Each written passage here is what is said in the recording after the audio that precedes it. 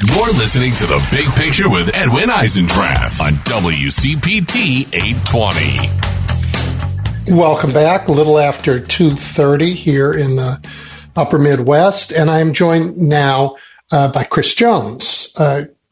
He spent much of his career as a research engineer at the University of Iowa. He is an outdoorsman. He's one of the nation's experts on the upper Mississippi River ecosystem. He is the author of The Swine Republic, and that is a fabulous book that explains the damage being caused by Iowa's ag industry. Chris, welcome. Great. Thanks for having me on. Happy to be here. You have a double story to tell. One is the story of industrial agriculture and its impact on the environment. To me, I read your stuff. It's a 21st century update to Upton Sinclair's book, The Jungle, also about the food business.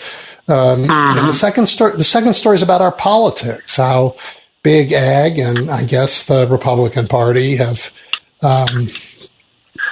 extended to the university system their big arms and stood maybe between you and the telling of facts. So I'd love to explore both of those with you. Sure. So, yeah, I think it's no secret what's going on in the country with higher education, and the public universities are facing increasing pressure from state legislatures, especially in Republican states, to sort of limit what they say and what they talk about. And so that's the case here in Iowa as well.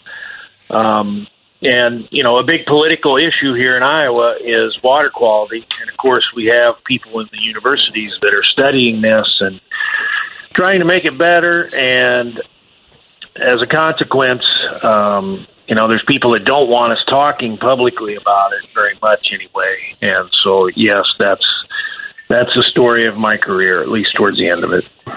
Well, talk about, you set up a website, you set up a blog, you were going to all these beautiful places and finding things and writing about them, and just talk about all of that and what happened. When I came over here to the University of Iowa in 2015, they encouraged the researchers to set up websites, and I did that. And I had previously worked at Iowa Soybean Association, so I had been on the ag side, and I had also worked at the Des Moines Water Works, which is a municipal water utility in Des Moines. But when I came over here, I set up my website. I had done some writing for my previous jobs for general audiences, and so I started writing a blog and posting the pieces, the essays on my website. And yes, some of them were interpreted to be pretty controversial, and they spoke about water quality in a real honest way. And, here in Iowa, many of our streams are impaired. We have 70,000 miles of streams, and only 15 stream stretches meet all their designated uses under the Clean Water Act. We have about 130 lakes.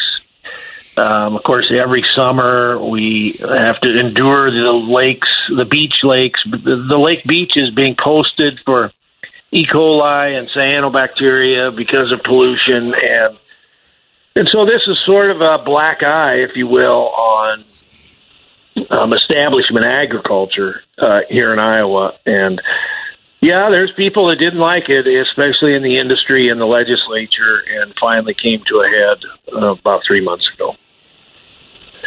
And what does that mean? It came to a head? Well, two of the people in the legislature approached the university lobbyist and said, "Look, you can't be over here at the Capitol asking for money for these various programs when you allow this to go on." This being the blog, and so I knew that this was a possibility at some point, that somebody in the legislature would want to put an end to this. And I spoke with my boss about it. I agreed to write one more piece, a sort of a sayonara piece, and I did that. And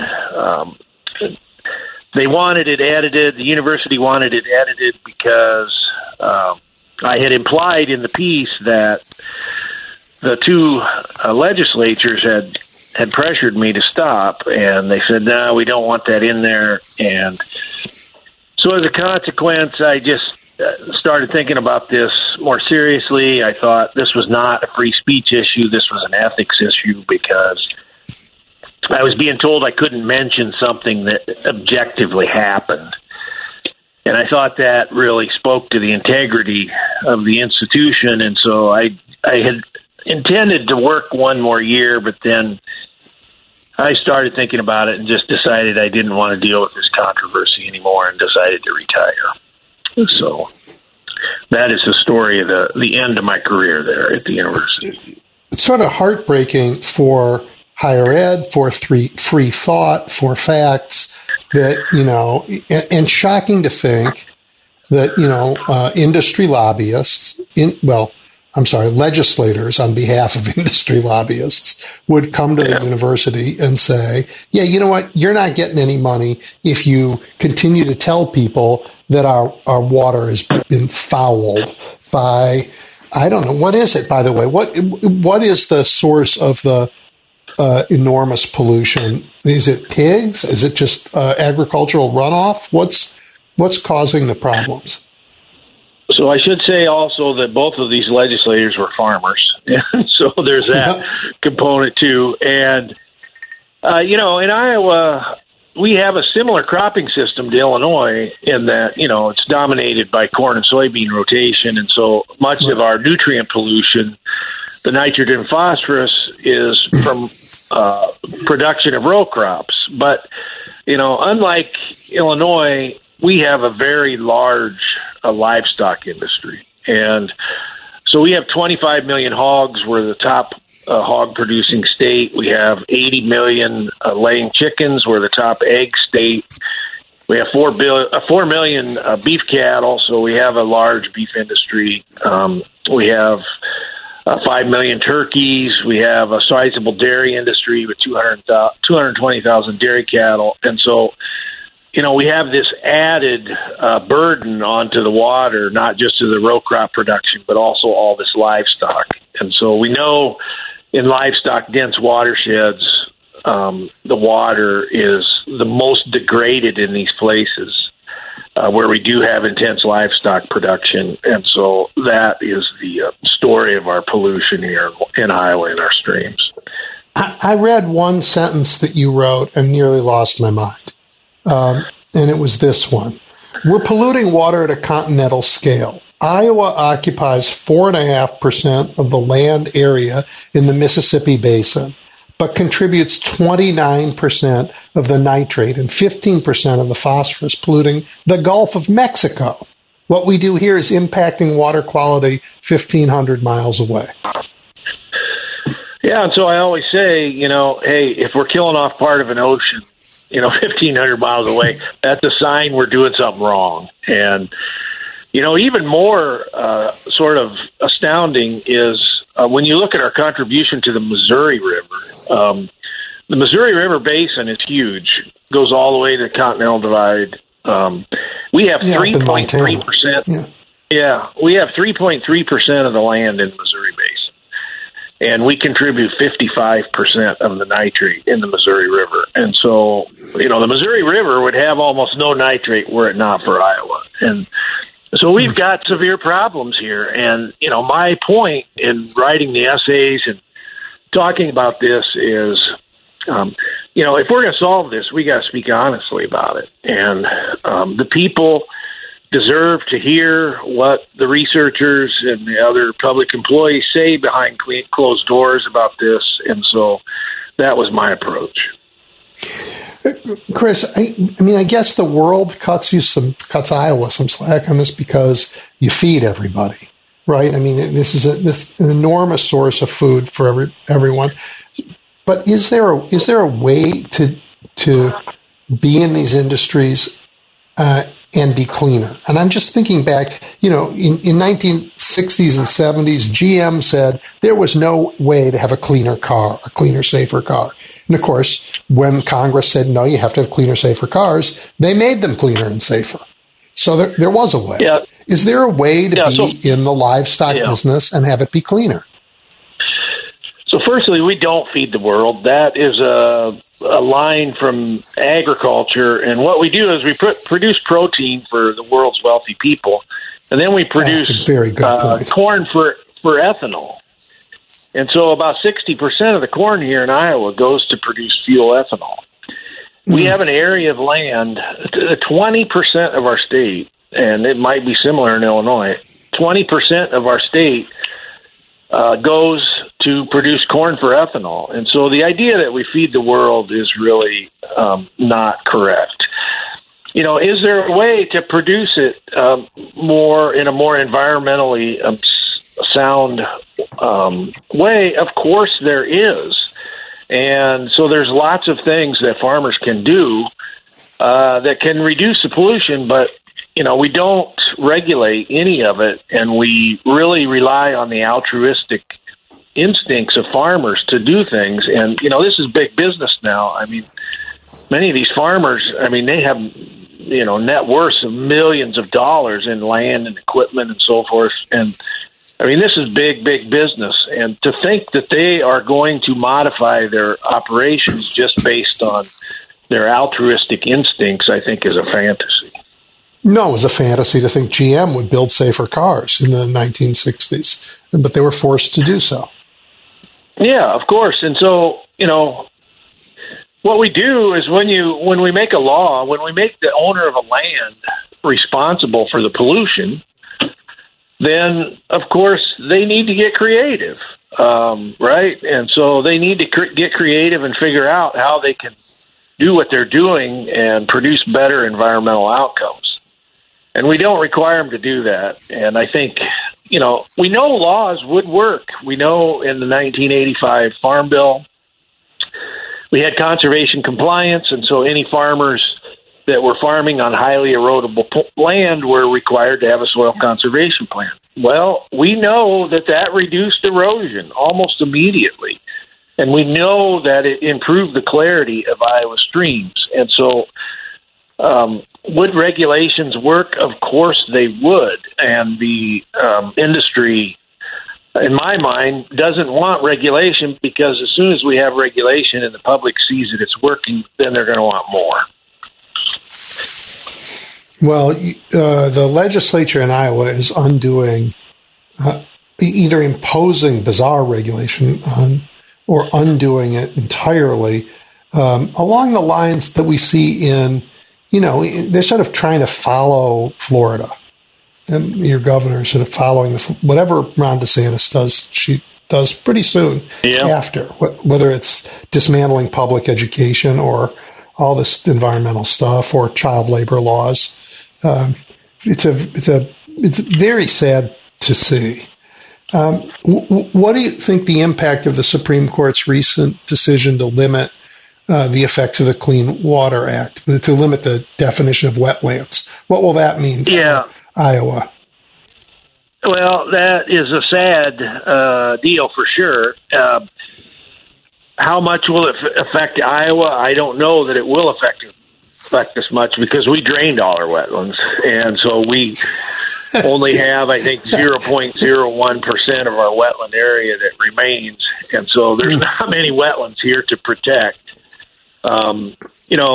The Republican Party here used that as a talking point that EPA was going to come in and regulate the water in tire tracks on the farms, and absurd things like that. Regulation of agricultural water quality was never in risk from WOTUS. There were always exemptions from the start for agriculture. And so the idea that this WOTUS was a big boogeyman was just, not true. And I don't think it'll have really that much effect here in Iowa. But in other parts of the country where they're still draining wetlands, like the Dakotas, for example, it indeed could have some dire consequences for habitat and the wetland ecosystem. Well, you're not painting a happy picture. Talk a little bit about your book, The Swine Republic, and where people can get it, and the story that it tells. Well, the book is a collection of essays. There's also a longer beginning chapter and a longer ending chapter.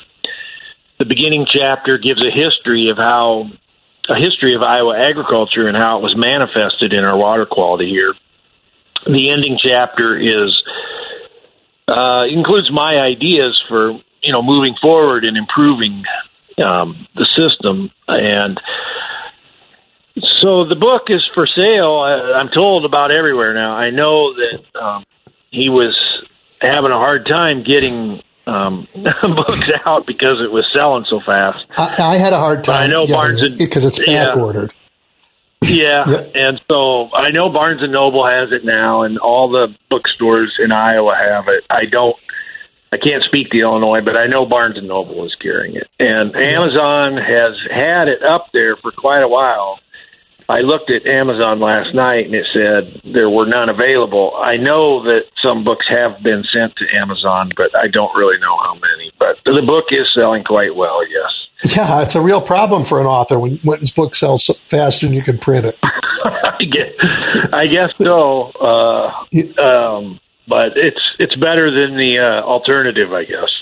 Yeah, a lot. So, yeah. Well, and you've gone on, and the reception. Have you had a chance? Like the people who didn't want you to write the blog, right? Now they now see that you got a book that is, running away. What's been the reception at home to the book? Well, I think the reception has been very positive. I think the people on like I said, the ag establishment, the political establishment have been, somewhat quiet about it. I think the people that have bought it and read it have been, very pleased with it. And so, I think the title is obviously provocative. I think, there's probably some discomfort with the title. I doubt if many of these farmer legislators are buying it and reading it, but I don't worry about that. Yeah. Well, are there issues that are, before the legislature that you care about, or is, there's just no reason to pay attention? Well, in this particular, for water quality, I don't hold out much hope that the legislature is going to act. And I should say here that Democrats in Iowa have been largely complicit with this. And so, Republicans are at least honest about what they want and don't want when it comes to water. I think there's many Democrats that, have been looked favorably upon agriculture and have not been eager to regulate it. And I know that to be true. And, we have a lot of absentee landlords of farmland here in Iowa. And, this land is owned by everybody, right? Republicans and Democrats alike. And not very many people that own farmland want to have the pollution from that land regulated. And so I think, for this to get better, it's got to happen at the local level. And so when people ask me can they do, I tell them, look, go to county supervisor meetings, go to city council meetings, and agitate for clean water. And, I'm a big fan of Howard Zinn. I read his books. One thing you take away from his writing is that big change in the United States happens from the grassroots. It does not happen from above. Every time. And so, every time. So you're saying to people, look, the river where you live is a mess. You want it to be clean. You want to be able to go down to it. You might want to fish. You can't do it. Go to your county board. Exactly. And, Very and I think that's at least where we have to start. I think to hope that the legislature is going to, confront this effectively is really also a fantasy. When Democrats have been in power, they have not addressed this effectively at all. And so I really think the big thing that has to happen, in my estimation, is ethanol has got to die. We've got to get rid of fuel ethanol. We know that it does not produce a greenhouse gas benefit versus regular gasoline, pure gasoline. We've got all this land and crop production to produce ethanol. We need diversity on our farms. We need more crops. And to get that, we need to get rid of ethanol and then force farmers into developing alternative cropping systems. And as I always say, we need a food system that's designed for human nutrition and for environmental outcomes. And we don't have that. We have a food system that's designed for commerce. And so we need to that's do such the an first important distinction. Chris, I remember when I learned that ethanol was not, good for the environment, because here I am in Chicago and I'm waiting around for the season where, we have this problem in our atmosphere. This is the season I'm supposed to use ethanol because it's better for the atmosphere. And for years I did it. And then I learned I was being lied to. And I was furious. It's just a way to absorb all this corn these guys produce. And so we produce so much corn, and we really need to unchain ourselves from the renewable fuel standard and fuel ethanol. Yeah. All right, I have one more line of questions here in the time we have. Okay. Everywhere else in the world, particularly like in a city like Chicago, where we have environmental impacts, they disproportionately impact communities of color or communities just that aren't economically powerful. Is that also true in a big rural world like Iowa? So it is true. And so, we don't have a lot of people of color in Iowa, but, in general, they live in the cities, and the cities are downstream from the farm production. And so, with consolidation in agriculture, we're down to about 80,000 farmers in Iowa, and really probably only about 20,000 of them farm full time in a way where they earn all their income from farming. And so, that's our landed gentry, right? That's a landed gentry that's living upstream from the cities. And in the cities where we have our people of color and our low income people, they have to endure and mitigate the pollution that's generated from the upstream landed gentry. And so this absolutely is a social justice issue. It definitely is. And we know that, environmental justice is a thing. We know that low-income people and people of color suffer more from pollution than the rest of us. And the other thing about rural Iowa, a lot of these cities are declining in population, and have been for quite some time. The population that's there is aged, and there's not a lot of tax base. And so when a rural city has its water supply well contaminated with nitrate, that's a huge burden. That's a huge burden for a small town in rural Iowa to cope with that. When we have Des Moines, which has a nitrate issue in their drinking water, well, the city of Des Moines has the means to respond to that. But a small town, out in rural Iowa oftentimes does not. And so absolutely this is a justice issue. And I'm guessing that when you raised that, it also did not win you friends in high places. I had a guy from a Democrat in the legislature said, you can write about anything except environmental justice. He said, that's the only thing that will get you in trouble. And of course, being who I am, that inspired me to write about it. And so, yeah, you're not a shrinking violet type, I can tell. No. I mean, you have to stand up to these people. You just have to. And well, listen, I really appreciate your time today and your work. For all of you listening, the book is The Swine Republic, and it is, really interesting, really important, and not, you live in the city, you think the Swine Republic, you think about some politicians. That's really not what it's about. It's about agriculture and what it means, what it's meant to Iowa and what it means really for everybody. Thank you so much, Chris. I really appreciate it. All right, very good. Thanks for having me on. I appreciate it. You bet. All right, we're going to take a break for the news, and when we come back, I am joined by the celebrated columnist Clarence Page. We'll talk about that in a moment.